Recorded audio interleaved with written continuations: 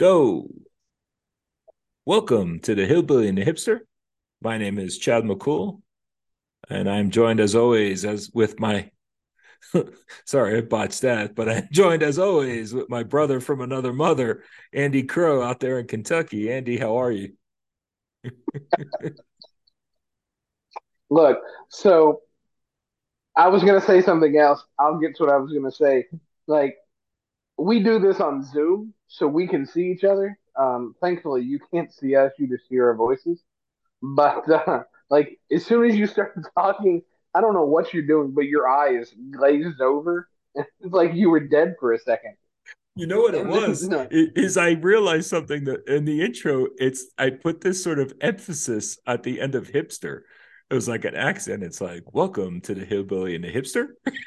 And that oh, I was cognizant of that and I completely blanked out. And if we were smart men, I'd edit all this nonsense out, but we're not smart. So welcome so to the hillbilly and the if hipster. so if you sit and think, why don't they edit their stuff?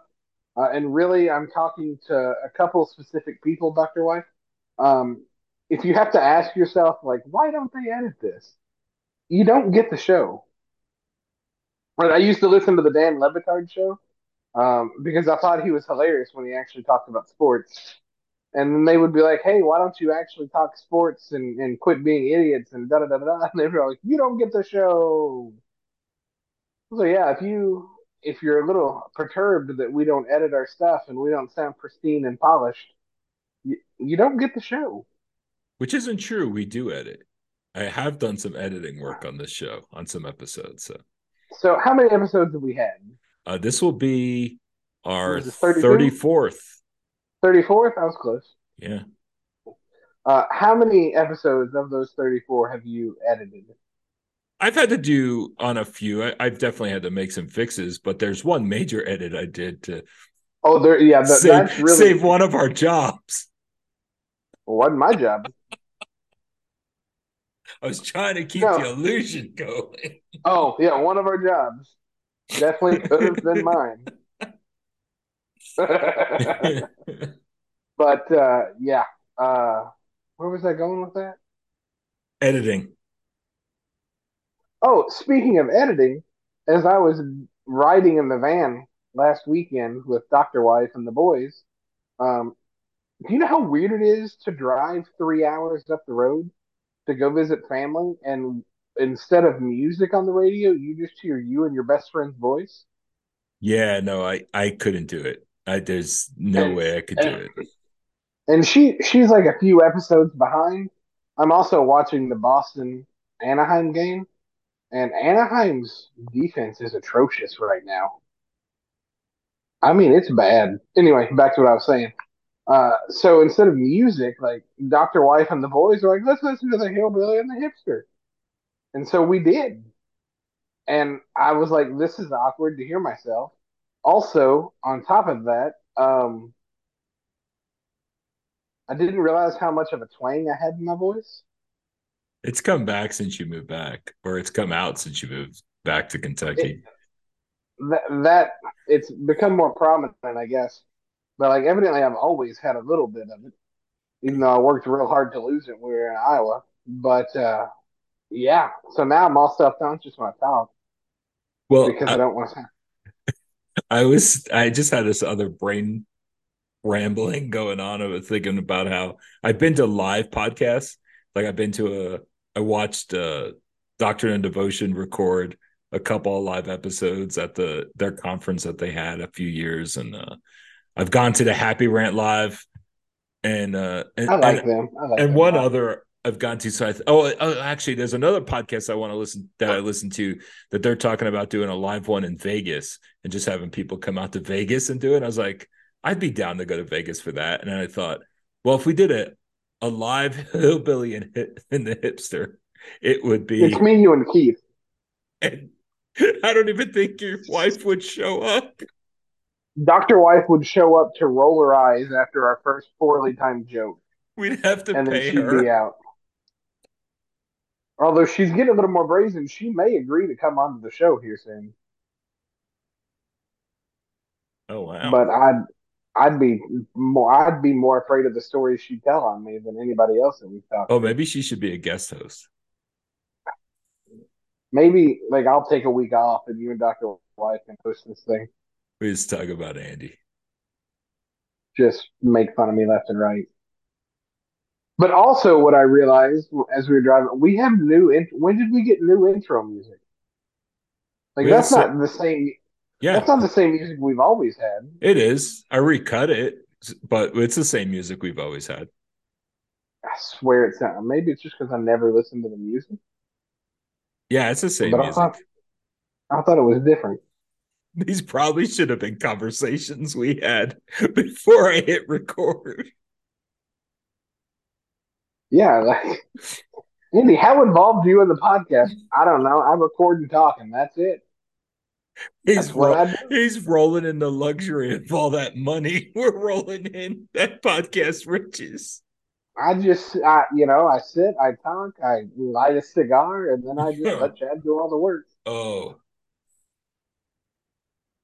that'd be a So, good thing. speaking of which, when we do a live version, we just need to go somewhere where we can sit and smoke a cigar and record. We'll do it the right way.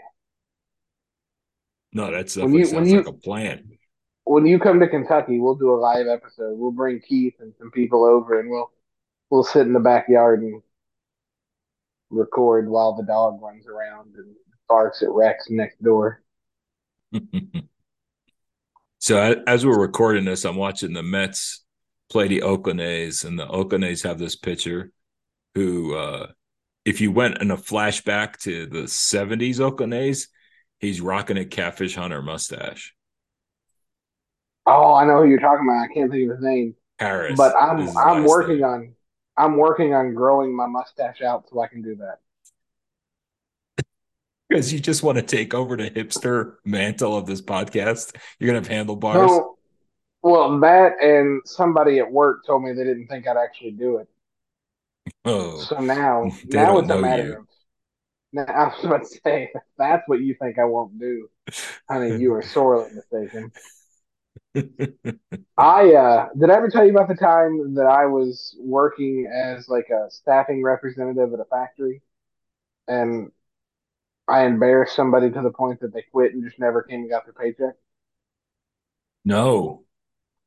So I would always tell them like, "Hey, this is the dress code. I know it gets hot in here, but this is the dress code that they have set out." Um, and I'm a big man, and basically I was like, no spaghetti straps, no halter tops, no tube tops. For the most part, if you don't want to see me wearing it, we don't want to see you wearing it because I don't have any shame.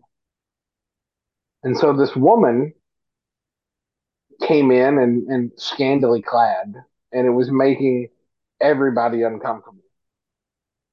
Like not pervy uncomfortable, but just like in a minute she's not going to be wearing anything uncomfortable. Oh, yeah. And so her manager calls and he's like, "Hey Andy, I don't know what we can do, but if you've got any you're an idiot tricks to embarrass her and get her to put her clothes on, that'd be great." And so I'd become pretty good friends with the trainer, and I put it to the trainer, and I was like, "Hey, sis, um, you still got that shirt that I can borrow?" And on a normal size woman, it would have been a t-shirt, but on Andy, it was a skin tight halter top. Oh my gosh. And so I put that bad boy on and walked up to where she was at and started working right beside her. And I said, "You see how uncomfortable you are?" And she goes, "Yep." And I said, "Good. That's how uncomfortable you're making everybody else. Please go change." And she just never came back. She never came to pick up her check. Never saw that poor girl again. Now I'm Oh sure, wow. and this is years ago, but I'm sure I just got it canceled because that may have been wrong and insensitive on my part. But she had multiple warnings, and I have no shame. So welcome to the mind of Andy, everybody. Where I'm just an idiot. Well, Andy, before we get started, why don't you tell the fine folks about what's going on with Saint Galgano Armory? Yeah, this podcast is brought to you by the great people at the St. Galgano Armory. They make high quality blacksmith and bladesmith materials, merchandise. I always forget the M. It's always a different word, but never the right. High quality blacksmith and bladesmith merchandise. You can find them on all the social media outlets. They've got an Etsy shop.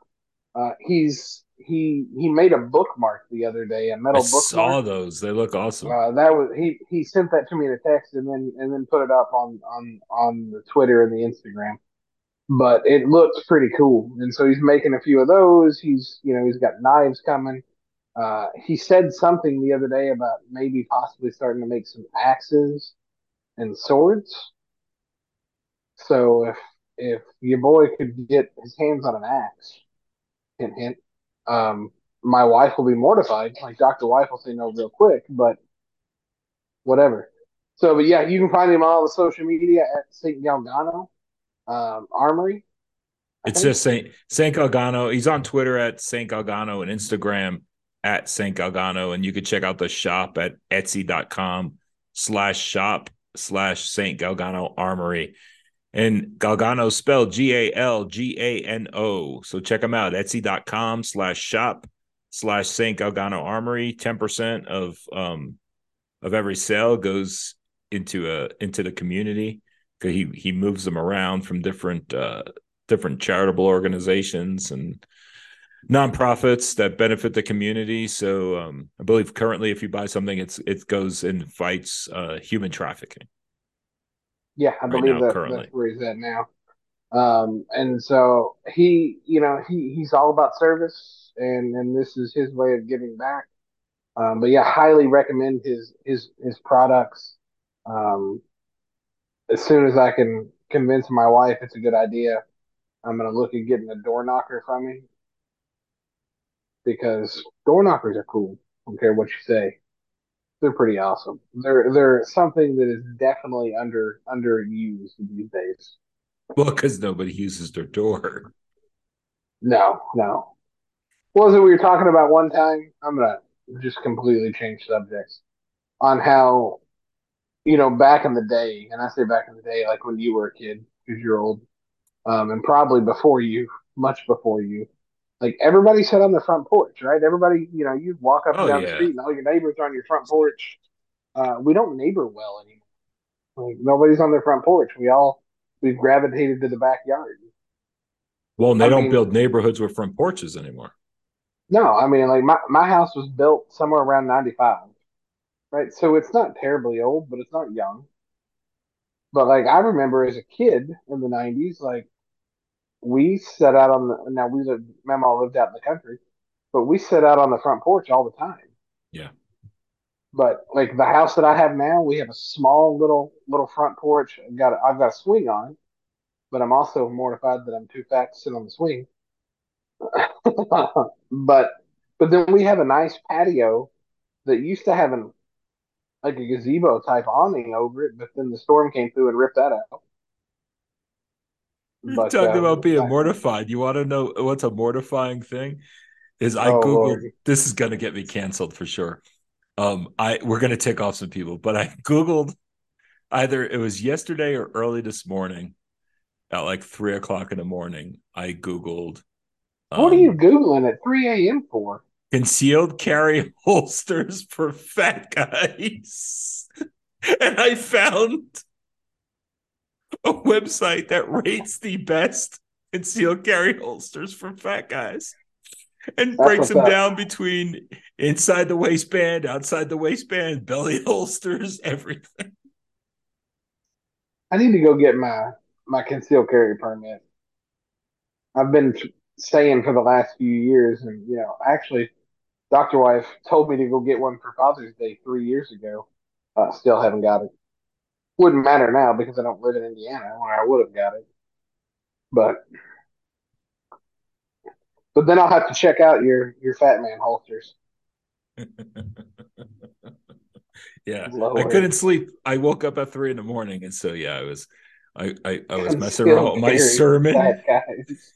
I was messing around with my You went sermon. from sermon to concealed carry fat guy holsters. Yes. I gotta come to your church. Oh my goodness, it's been a ridiculous night. Like, so I know that this sounds discombobulated, and us just kind of joking around. It was not any better on the pre-show. Like we had 5 minutes of serious talk, just with stuff going on in our lives, and then the rest is just nonsense. And we've brought it on to the show, as we're apt to as we do. do every week. It's been a long week. I mean, I think this is post Easter. Easter week was super busy. I tried to chill a little bit this week, but it's just things keep popping up, and I just gotta.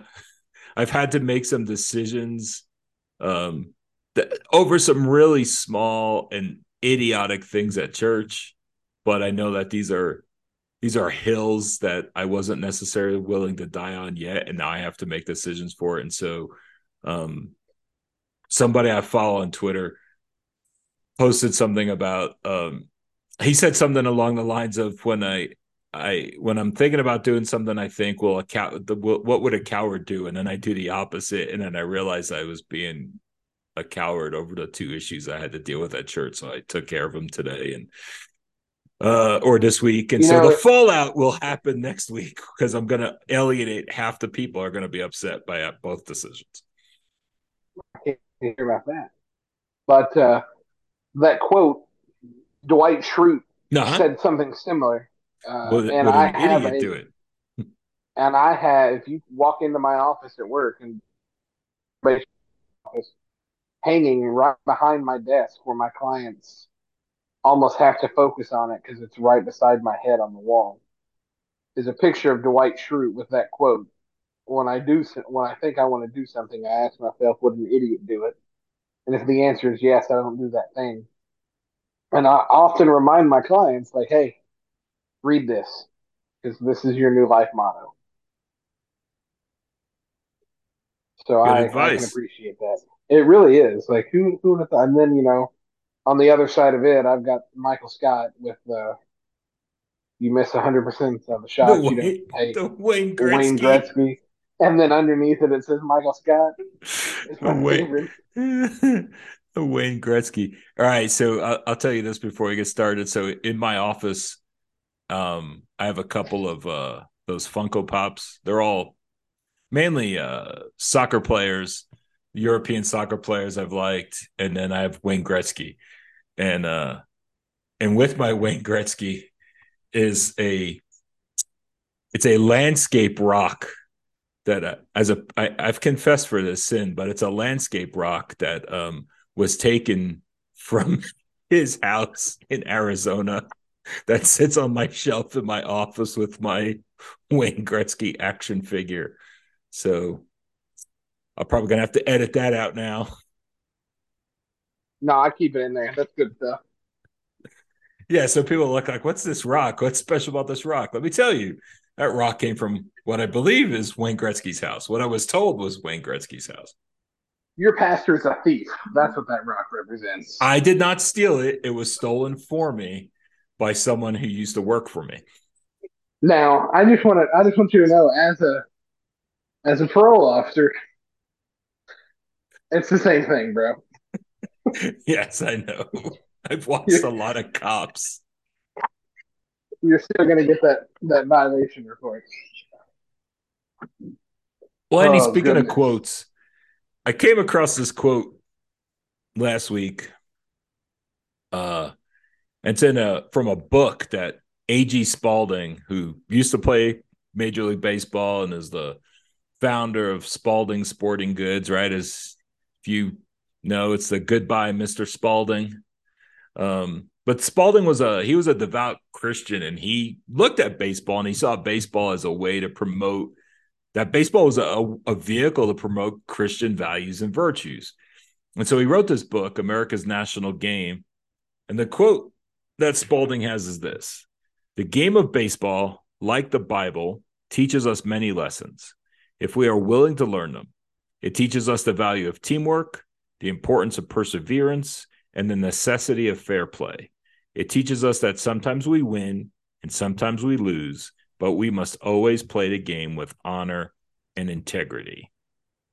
And I know that both being baseball fans, right? And over the years, we've visibly seen believers who've played. There's a large amount of Catholic ball players, right, who genuflect before they had an at bat or if they had a home run.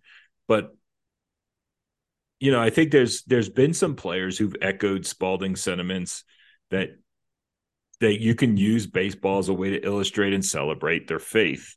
Um, I know some churches used to have church softball leagues, but I don't think I made necessarily one this year.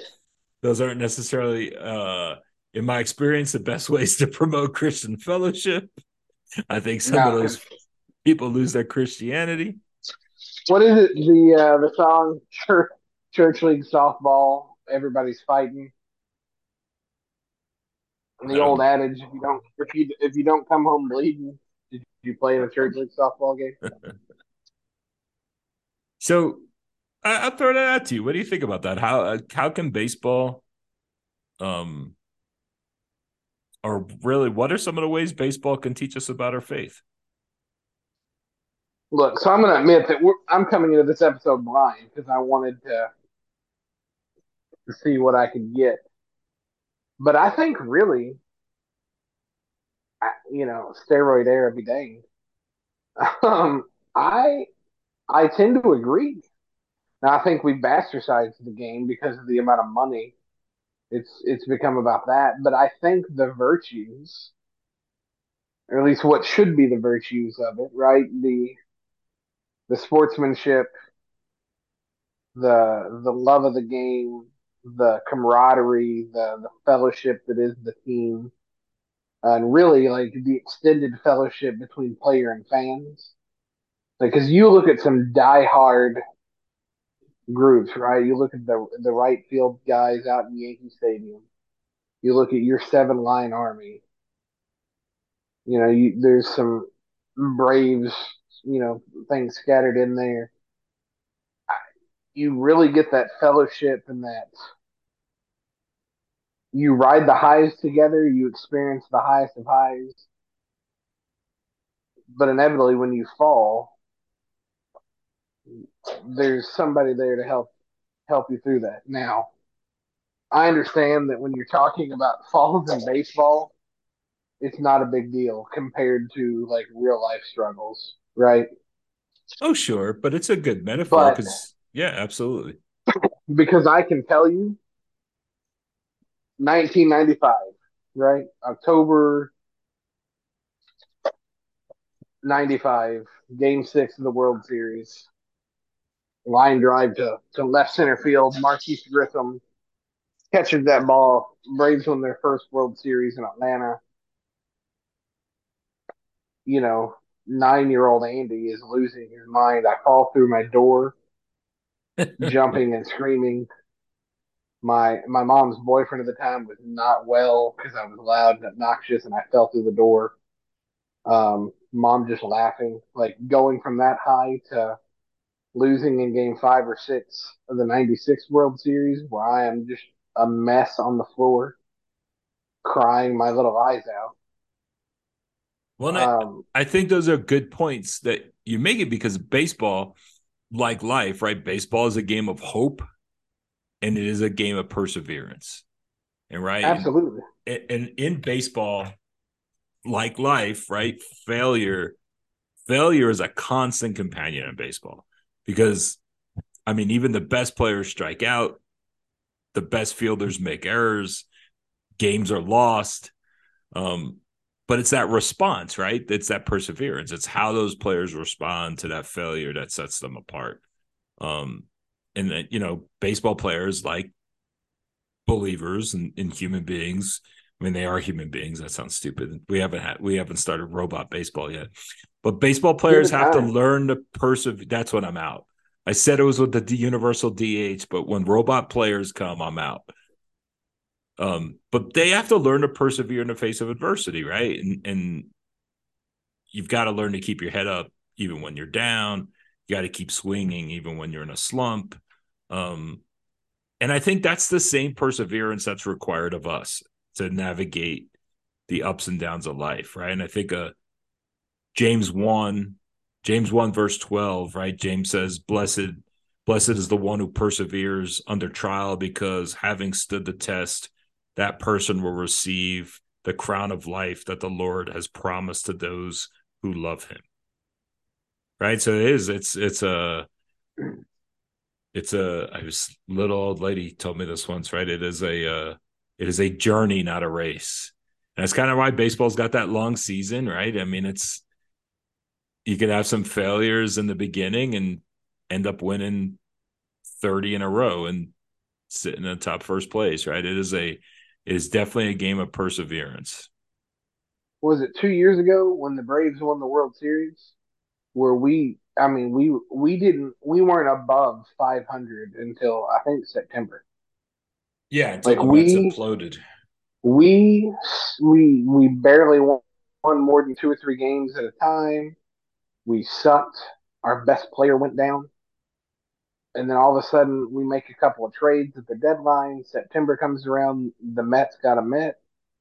We got hot, and then boom! Next thing you know, what was the worst team in baseball almost all year all of a sudden wins the division, beats the Dodgers, and then goes on to beat the Trastros in the World Series.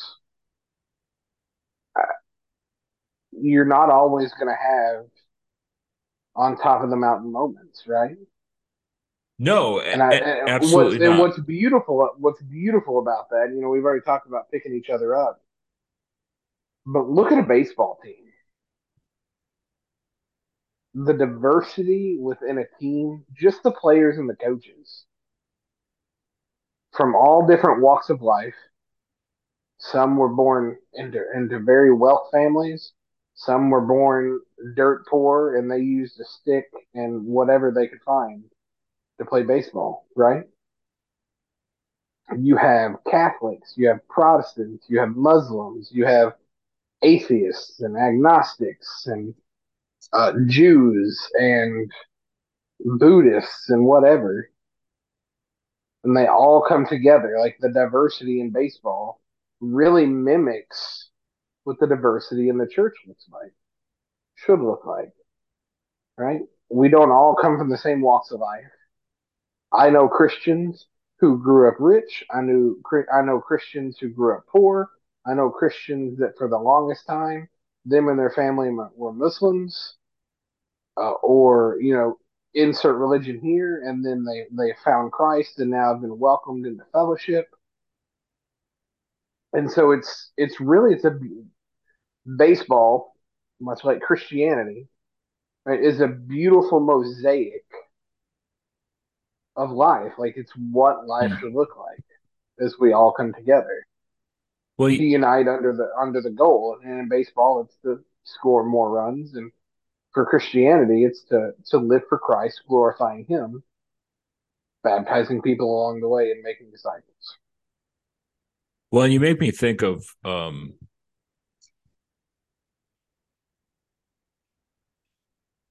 And what Paul. Go ahead. Sorry. Jesus is like the ultimate number two hitter because he's always willing to sacrifice. Eh. That was bad. I'm sorry. Go ahead. No, but when Paul writes, right, there's neither Jew nor Gentile, neither slave nor free, nor is there male and female.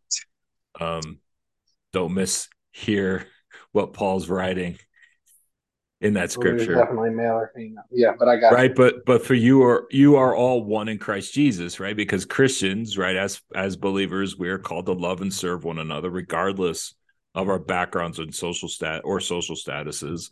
And I do think what you hit on that point is one of the most beautiful things about baseball is the way that baseball brings people together.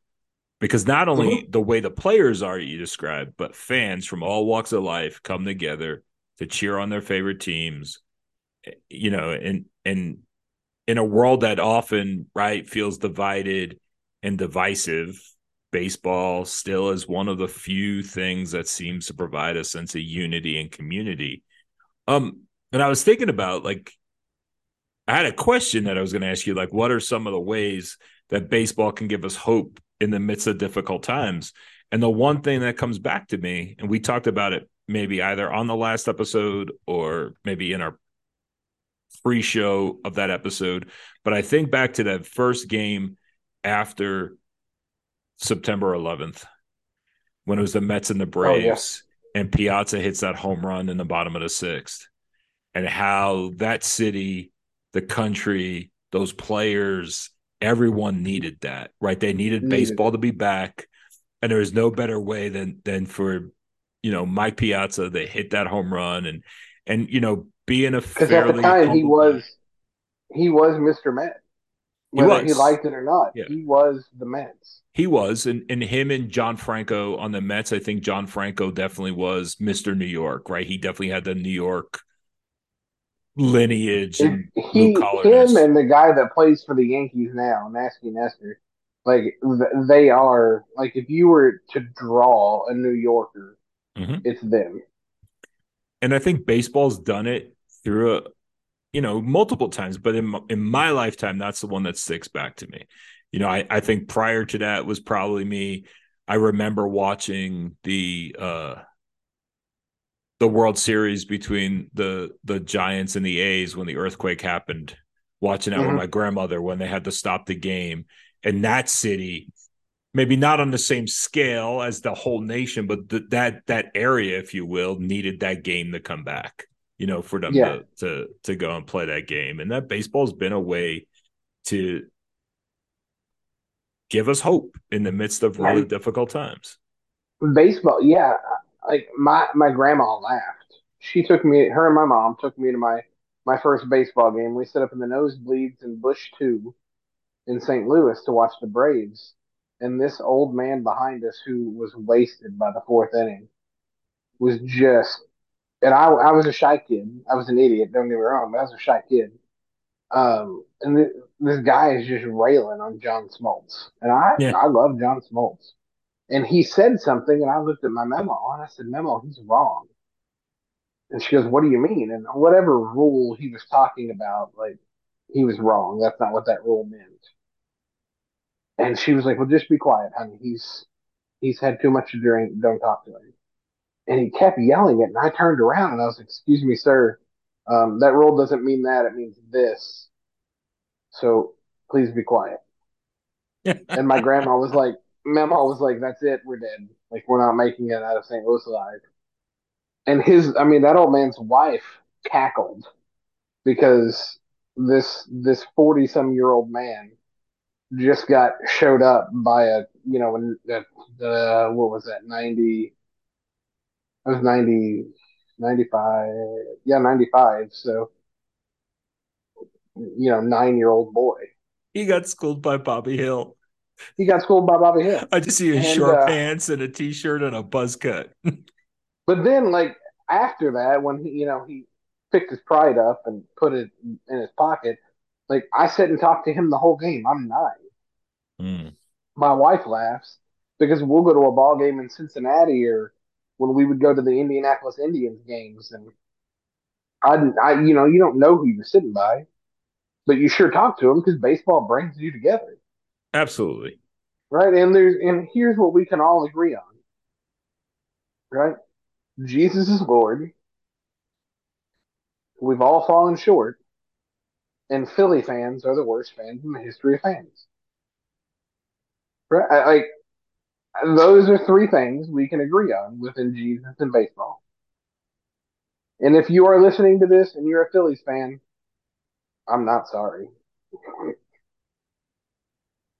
So 2007, when the Rockies beat the Phillies, sweep the Phillies here at That's a good Coors day. Field, um, I may or may not have had a broom with a Philly fanatic hanging from the top of it by a noose, swinging around.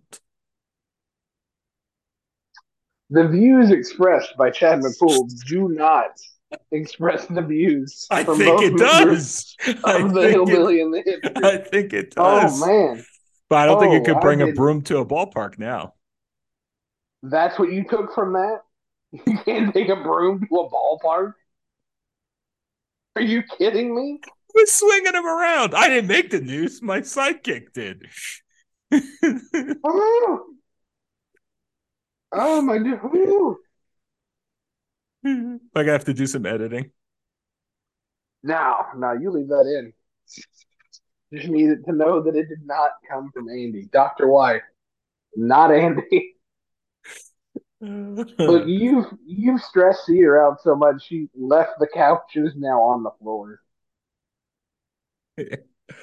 uh, But anyway, so I also think this, right? Baseball is generational. sure. I I remember sitting in my grandparents' bedroom.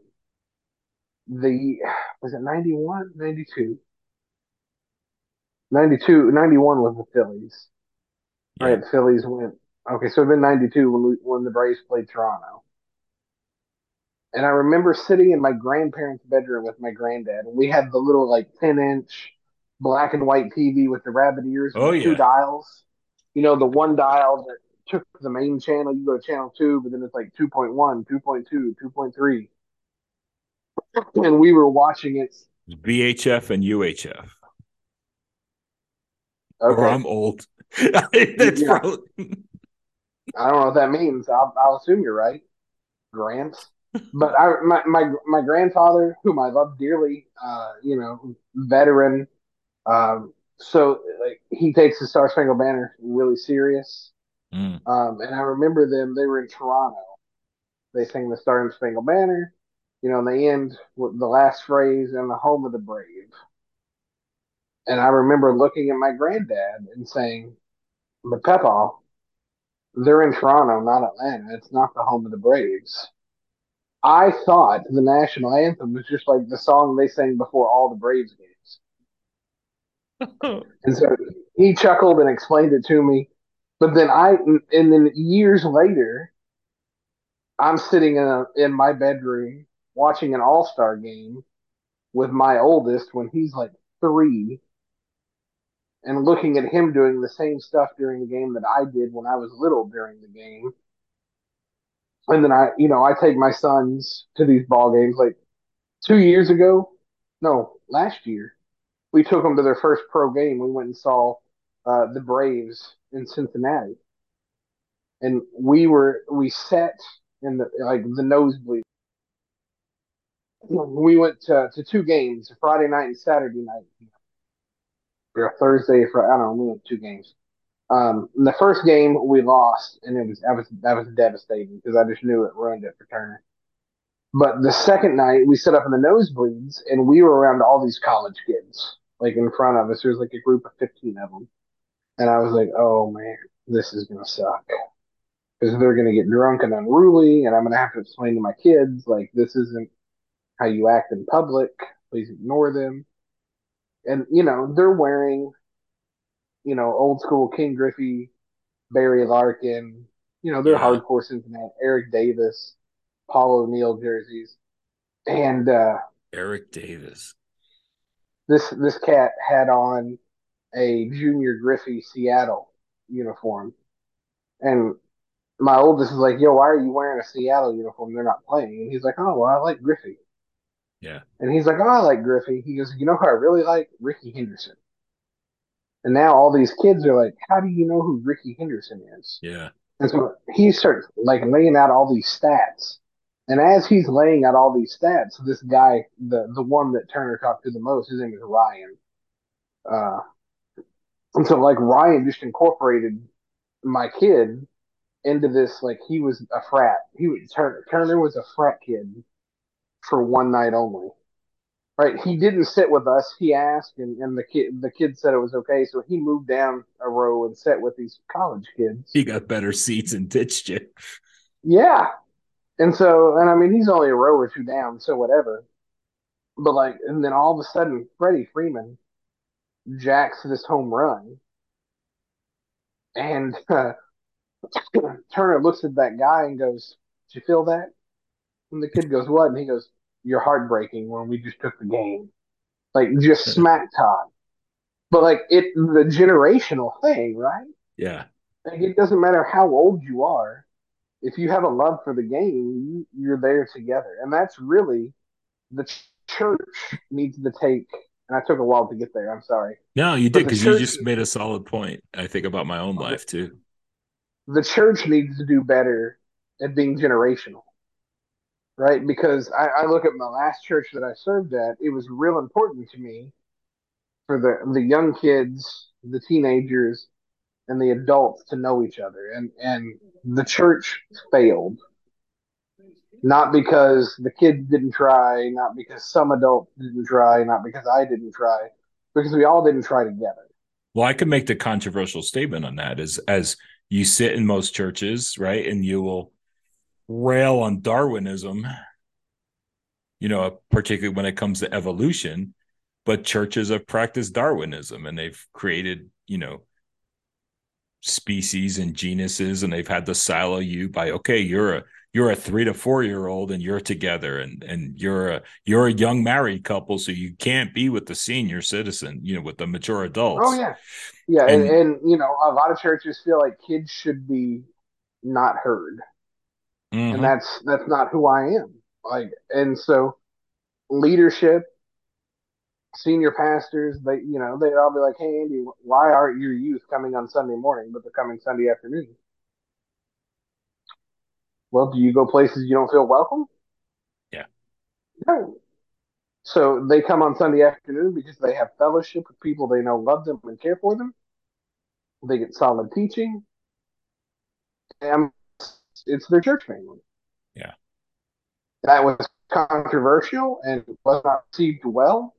Um, and I'm no disrespect, but like nobody ever talked to them. So they'd come on Sunday afternoons, and that was their church service. And so I think if the church can really take anything from baseball, it's how to fill the generational gaps. Because I can walk into any baseball stadium for any team and be able to carry on a multi-hour conversation with a total stranger because we have a common love of the game. Absolutely.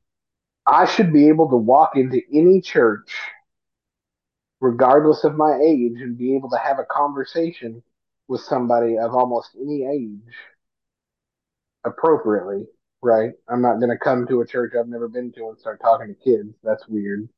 But Yeah, you you're should be able to getting you're walk getting into a booted. church, right? You should be able to walk into a church and be able to carry on a conversation because of a mutual love for Christ. And you don't have to have all the same doctrinal views. Lord knows we have friends that we don't agree with theologically. Sure. Um, I because mean, I we I get love a texts. few Wesleyans, and I mean, yeah, I mean, I think that you could lay down some of those secondary and tertiary issues for sure. I mean, I get texts weekly from friends of mine that are like, "Hey, I don't necessarily agree with what you're saying," and I'm like, "Cool," but the main points for the most part, the main points we agree on, and so we should be able to have those conversations. And on top of that, we should be able to have civilized conversations of, "I don't believe this," right? And why not? Mm-hmm. So if the church can get anything, and it's not just baseball, basketball and football are the same, but No, I think that's it's I'm gonna disagree with you on that. well. Now let me finish before you jump in there, Grandpa. I think baseball is probably a little more family friendly. That yeah, for one, Um, to go to the game. so I think that baseball lends itself, but there's the passion behind all the sports teams is there. And if we can come together under a common passion for Christ and wanting to live a life where He is literally the Lord of our life, and that we're trying to do what Scripture tells us, then yeah. Yeah, and I think to get back to the generational thing for a minute, and I think this is why, like, I think I've I don't really follow basketball anymore. I don't follow football. I mean, I feel like really kind of disenfranchised from those. The generational thing for me with baseball really is because I love baseball because of my grandmother. Right, I watched baseball. My grandmother was a diehard New York Yankees fan. We watched those games on a little black and white TV, and then we got a little color TV with the two dials on it. She still loved me even though I was a Mets fan. Um, I but love you, even though you're a Mets fan. It is hard sometimes. but I think that there is a pull to that, and I think baseball, unlike some of the other sports, and in all honesty, it's the only thing I really still watch, and I'll still go to games regardless of the team I any team I care about's playing. I'll still case in point this Tuesday. I'll be in Kansas City and I'm going to see the Rangers play the Royals because I just don't want to spend the night in the hotel room by myself. Um, but I think the other sports and the only other thing I really ever watch is, European soccer and some auto racing. But baseball still, even with the changes they make that I don't agree with, and I could be an angry old man about, universal Are we DH, talking the universal DH? the bigger Oh, I bases, hate the it. pitch clock, all that stuff, right? But I'm still So like, the pitch clock doesn't bother me. The bigger bases, instead of the bigger bases, I would have rather them gone to the two bags at first base, no, gosh, no, no, I like think they the bigger have for base, youth, yeah, where no, they have them like in youth leagues and in yeah, softball. yeah, no, I would have rather them gone to that than the no. bigger bases. We can agree to disagree on that tertiary argument there. That's heresy. It's Um, not. You can be wrong. but I do think that unlike some of the other sports, right, that baseball's like a is a source of gratitude. Um, because when you think about baseball as a metaphor, right? Baseball, right?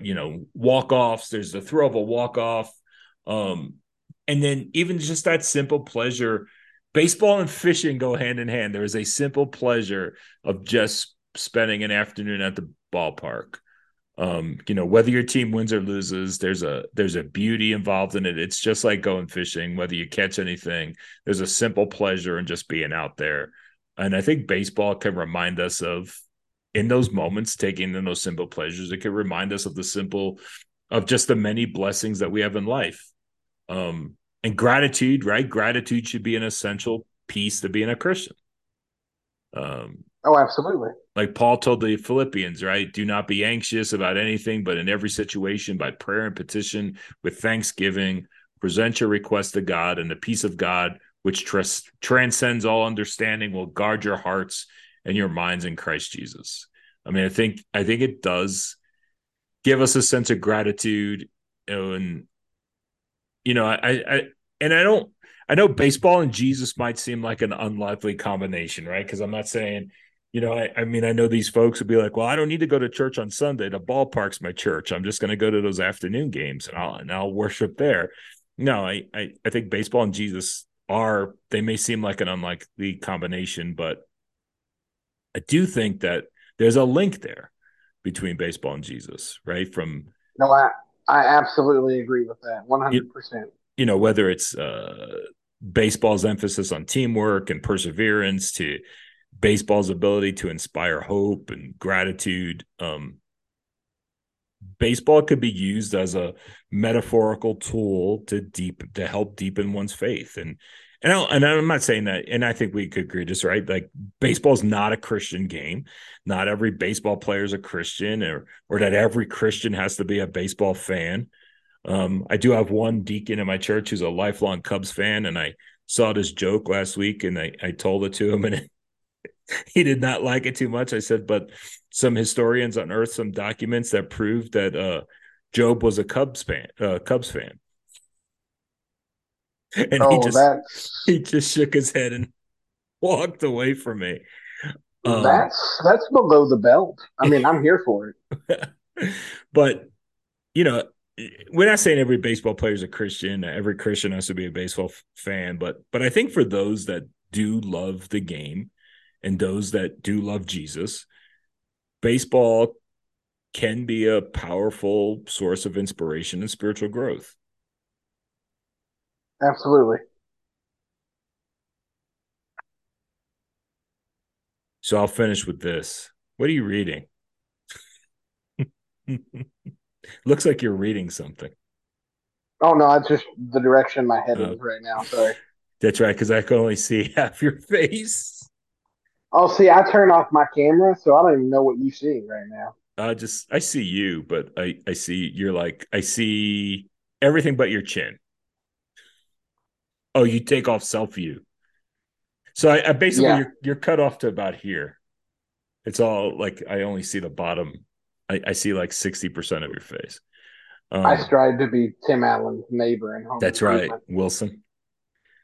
So I'll say this, and then I'll give you the last word on this baseball and Jesus, Andy. But I think that, like any place, but the next time you're at the ballpark, I think you could take a moment to reflect on the ways that maybe that moment in the game, while you're there, take moments in the game, how it can help you connect with God.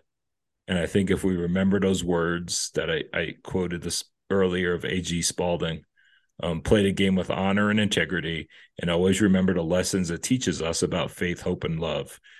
Um, I'm going to put that on my wall in my office, that quote from A.G. Spalding, and then put Chad McCool underneath. I'm going to pull a Michael Scott. Yeah, then send that to me, and I'll put Andy Crow underneath it and hang it in my office. Yeah. No, I But I think we could take something from that quote from Spalding, right? Because even whether it's baseball or your walk, right? Play the game with honor and integrity, and always remember the lessons it teaches us about faith, hope, and love. So, so I don't have the scripture in front of me right now because I don't have my Bible with me. But what's the scripture, the chapter and verse where Paul is talking about finish the race well? oh yeah, yeah, right. That About finishing strong, and that yeah, piggybacks finish. on what we talked about last week about finishing strong. Oh, absolutely. Like the Spalding quote is a mirrored reflection of Paul in his teaching. Play with honor and respect.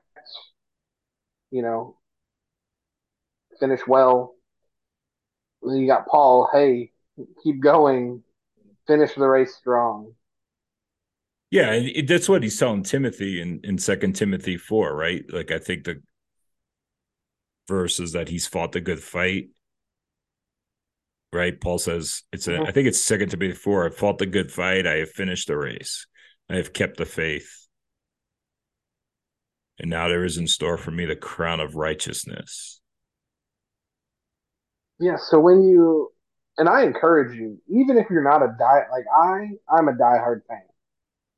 I love the Braves with all that I am, but I love the game of baseball. I could go watch Little League through pro and just sit there for days and watch baseball. Right. Um, I'd go to minor league ball games where I don't even know the players. I just want to go watch a ball game. Mm-hmm. And so I encourage you, even if you're not a diehard fan, get to the ballpark this summer. Whether it's a pro game, a minor league game, whether it's a semi-pro, the wooden bat leagues that are popping up all over the place. Terre Haute always had a team. I always loved going to those and getting to know the players because they're just college kids trying to be noticed by scouts. But as you're sitting in your seat or on the bleachers and you're eating your popcorn and hot dog and whether you're drinking a beer or a soda or water, whatever your drink of choice is, when you look out at there's just something beautiful about a field about 30 minutes before the game starts, right? The dirt is just pristine and flat. The wind brushing through, like you can see God in it. Mm. And so as you're sitting there reflecting on everything that's about to go on or that has been going on, I just encourage you to look at how the players interact on the field. I encourage you to look around and watch the people in the stands and how they may not like each other outside of that stadium for political reasons, for a multitude of reasons, but they all come together united under one cause. And look how neighborly they are when they're there. And take that home with you, right? Take that into the church and make sure that the younger people feel welcome. Mm. Younger people take that into the church and make sure that the older people know that you love them, right? Because some of them don't have anybody and they're lonely and they would absolutely love for somebody younger to take an interest in them, right? Take it into your workplace and squash the workplace politics and just be a neighbor. Sacrifice for the good of the team, right? Give yourself up. Men, give yourself up for your wife, just like Christ gave himself up for the church. And it's all being mirrored at a ball game. You just have to look for it and realize it. And then take it home with you. Don't let it end when the Mets lose in the bottom of the ninth. Well, that was a good word until that last statement, but Sorry. that's a good word. Well, Andy, how can people connect with us on this So we are tire fire of a podcast? fire. That's good. We're getting canceled anyway. Might as well burn some tires illegally while we're at it. No, you can hit us up on Twitter at HillHipsterPod. And then you can also email us at Gmail at hillhipsterpod@gmail.com. I botched that. My bad. I was waiting for like that was We the old man response. You could hit me up on the Gmail. hit me up on the Gmail. Look at me go. No, we love to hear from you. We have people that we interact with on Twitter through Gmail. Um, some people we know personally that listen to the show that we interact with. We like having conversations with other people too. So feel free to jump in. Let us know your thoughts on can you get the gospel out of a baseball game? And realistically, one of my favorite things to do in life is to see how I can relate the gospel to other things. So like different movies, TV shows, sports. So hit us up and let us know some things that you can use to teach the gospel. Whether it's a movie, and it may not be a religious movie at all. I always thought that I've been told that Star Wars. There you go, Alex. Star Wars, friend of the show, Alex. Star Wars could be used to present the gospel. Mm. I don't know because I've never seen it, but I'd say Superman more. Superman, I mean, his origin story is definitely more tied to sort of a Christ-like figure than Star Wars. are you telling me that Jesus had laser beam eyes? No, I am not, sir. He did not have laser beam eyes. He had freeze eyes and he had X-ray vision. Oh, and he could melt things. He had heat vision too. So I'm gonna be real honest with you. I never watched Superman. Yeah, just even I mean the origins of Superman really are. I mean that's something we could suss out on a later episode, right? Two Jewish guys create Superman back in the 30s, and they've really used the story of Jesus sort of as the the bottom line for it for Superman's origin. Yeah, so that's definitely a future podcast episode. But yeah, let us know some movies and sports and opportunities that you've been able to share the gospel and how you've done that because as two nerdy pastors is probably one of the best ways I could describe us. Those are always fun stories to read, I think. So Yeah. Definitely hit us up and let us know what you're thinking. All And right. Chadwick, I know that you were jealous because this weekend I was supposed to go make a knife with friend of the show Keith, but due to Dr. White being out of town and my oldest son having a 2 hour baseball practice and a mad dash to get ready for the season to start next week, I had to postpone that. So I'm not doing that this weekend. Oh, So hopefully next weekend or one coming up soon, I'll get to go do that but I and will be be able to at the put. Spurgeon Library on Wednesday in Nobody's talking to Kansas you. City. If I don't get pictures and a souvenir, I'm gonna be upset. I don't know if they have souvenirs, but well, they do. I mean, they've got the it's a college. They've got the bookstore. They've got souvenirs. I'll get you a souvenir. That's all I'm asking. All right, That's Andy. it. It's time to hit the huddle house, right? I could go for some pancakes. I could. I Good about could. right That, now. that might have to happen. All right, brother. I love you. We'll talk to you soon, folks All out right. there in the universe. Thanks for joining us on this higher fire of a podcast, and we look forward to talking to you again next week. Be blessed.